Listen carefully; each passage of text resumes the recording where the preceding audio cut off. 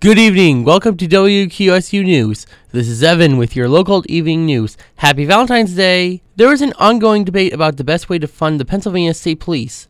Governor Tom Wolf's budget address featured a proposal for an annual fee requiring all residents to pay a fee to fund the police. PennDOT spokeswoman Eric Waters-Trassett cites increasing demands on police resources due to municipalities eliminating their own local police forces as why the fees are needed. According to Waters-Trassett, there was legislative action in 2016 that has already reduced costs, but at the same time, 67% of communities rely on the state police, and the fee will help offset the costs. The fee applies to municipalities whether they have their own service force or not. Municipalities with less than 2,000 people will pay $8 per resident, while those with more than 20,000 will be charged $166 per person. Senator Gene Yaw says he expects the legislation to have lots of oppositions, especially from municipalities that already have their own police force. The final budget is scheduled to take effect July 1st.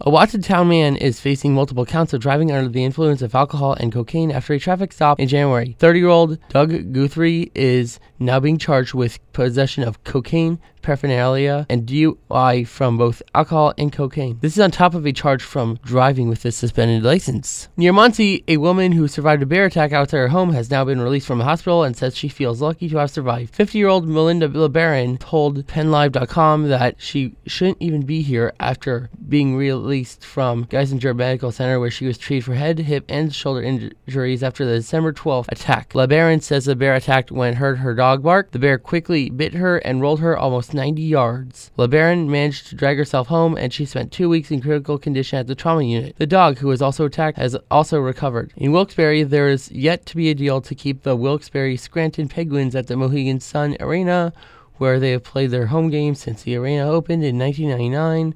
Their current contract expires on June 30, and with less than 5 months left until that deadline, fans of the Penguins are inquiring about the state of negotiation. The gap might not be for much longer, according to the Luzerne County Convention Center Authority, the organization that oversees operations at the arena. Chairman Gary Zingaretti says talks between the two parties are going well. The board recently authorized up to $247,500 for grants to upgrade the Wi-Fi system in the arena.